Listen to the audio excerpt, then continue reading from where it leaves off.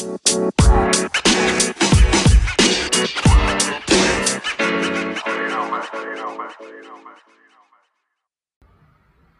what's up? How are you doing today? Welcome to I'm Almost Okay, the podcast where Tyler, I'm almost okay. Today we'll be talking about fears. I'm not talking about spiders or heights or small spaces, but strap in and we'll get this thing going.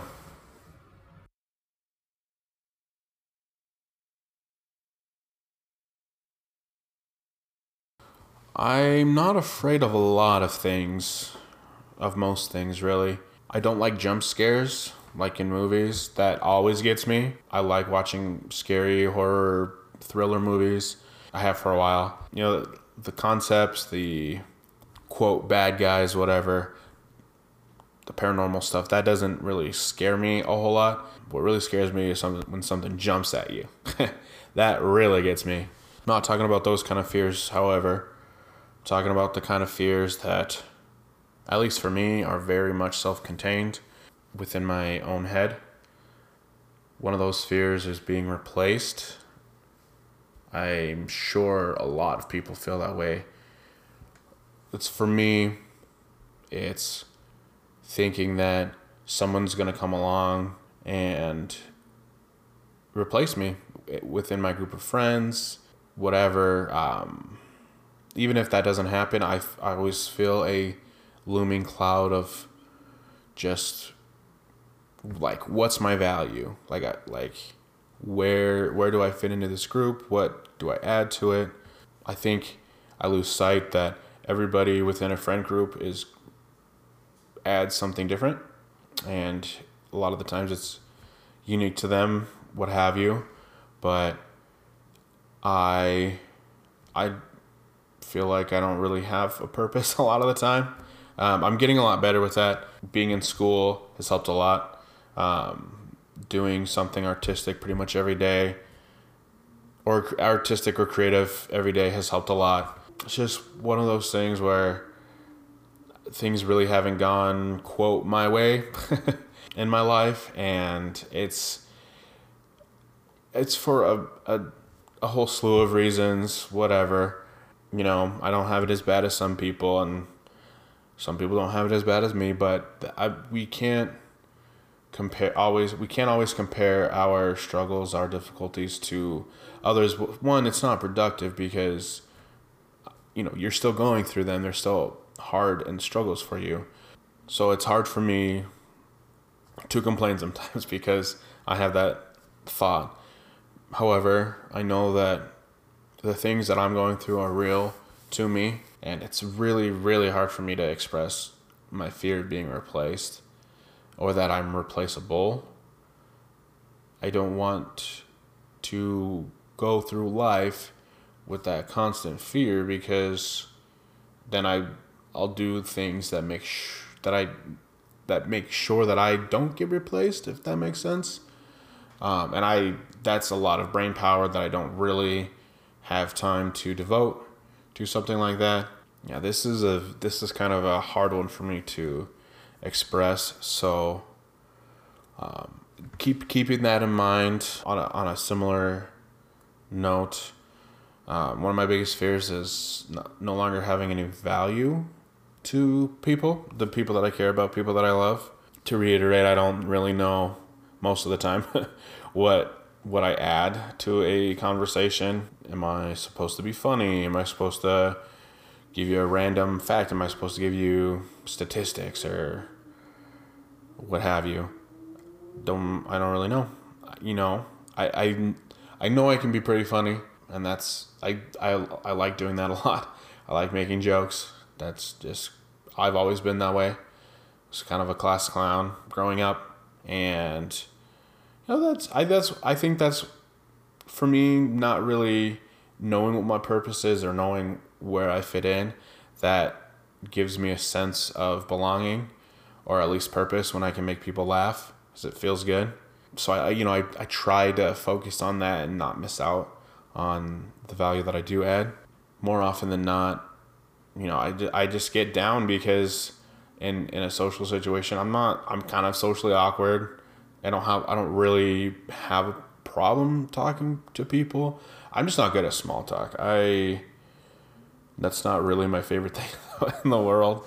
I don't know what it is. I don't really know how to express it. I've told people, and well, they're like, well, then how do you have a conversation? It's like, well, you just have a conversation. You don't need to know what the weather was like at your house, which is 20 minutes from mine, or you know what I mean. I would rather put energy into like making a connection, having a conversation, not having small talk. So I think that might be a reason why I feel so disconnected sometimes, is because a lot of the time people just want to make small talk. They want some sort of validation, a compliment, what have you. I can't do that. I'd rather just I would talk about anything, and if it's something I don't know about, I'll say, hey, I don't know much about that. Here's what I do know. I don't know. I think being possibly or having ADHD possibly, I think it's just hard for me to focus in general. And on conversations or within conversations, I try my hardest to give cues like, hey, I'm listening. Sometimes especially if it gets to being small talk, I cannot really focus that much. I'd rather have a conversation where I can I can dive into and focus on, rather than, hey, how's the weather? How are you? Because I'm not going to actually tell you how I am, especially if I don't know you. And I know you probably won't do the same. So I feel like because of my social anxieties, I get stuck, and I feel stuck sometimes, while my other friends are moving on, making friends, having a life, and I'm left here still trying to figure out where I belong, what my purpose is, where I fit to my friends, what I mean to my friends. And it's something I don't obsess over a lot, but when I do, I kind of spiral. And something else I know for sure is an issue is in high school, there's just always, or people wanted to hang out with my friends, like any new people, any like mutual friends, what have you. They, for the most part, wanted to hang out with my friends and not necessarily me. They would get invited to a lot of things, and if I went, I would, be a tag along or an afterthought, whatever. So I think there's a lot of that, and that's kind of a whole big episode that I would want to have, because there's a lot of that. Just not being picked first for much, except like some sports, because I was pretty athletic in high school. Anyway, there's just a lot of things that I can point to that, I don't know, I guess it's sort of a confirmation bias that I don't mean much to people, or I don't mean a lot to people. And it's one of those things where I've lived with it for 10 years, 10, 12 years, and it hasn't hindered me so much to where I can't live a life and whatever. It's just one of those things that, it's of how I feel. At the end of the day, whether or not it's in my head, what have you, it's how I feel, it's how I felt. I'm trying my best not to dismiss that, because you got to feel what you feel. And I'm a big proponent of that. You got to feel your feelings. They're made to be felt, and in doing so, you find ways to cope, or ways to get better, ways to not spiral, and that has helped me a lot. I've found ways to cope. I'm still finding ways to do so. So that was kind of a long-winded explanation about my fear of being replaced, with some nice tangents. I think, to sum it up, I don't like the feeling that I can be replaced. and I'm working towards finding my purpose, finding my value within my friend groups, within life in general. And, you know, the one thing I can take away from my experiences, there's a lot I can take away from, but one positive thing I can take away is that I am a lot better than I was as far as mental health goes, as far as coping mechanisms, understanding what I'm going through, what I'm feeling. It's still rather hard for me to express what I'm feeling in so many words.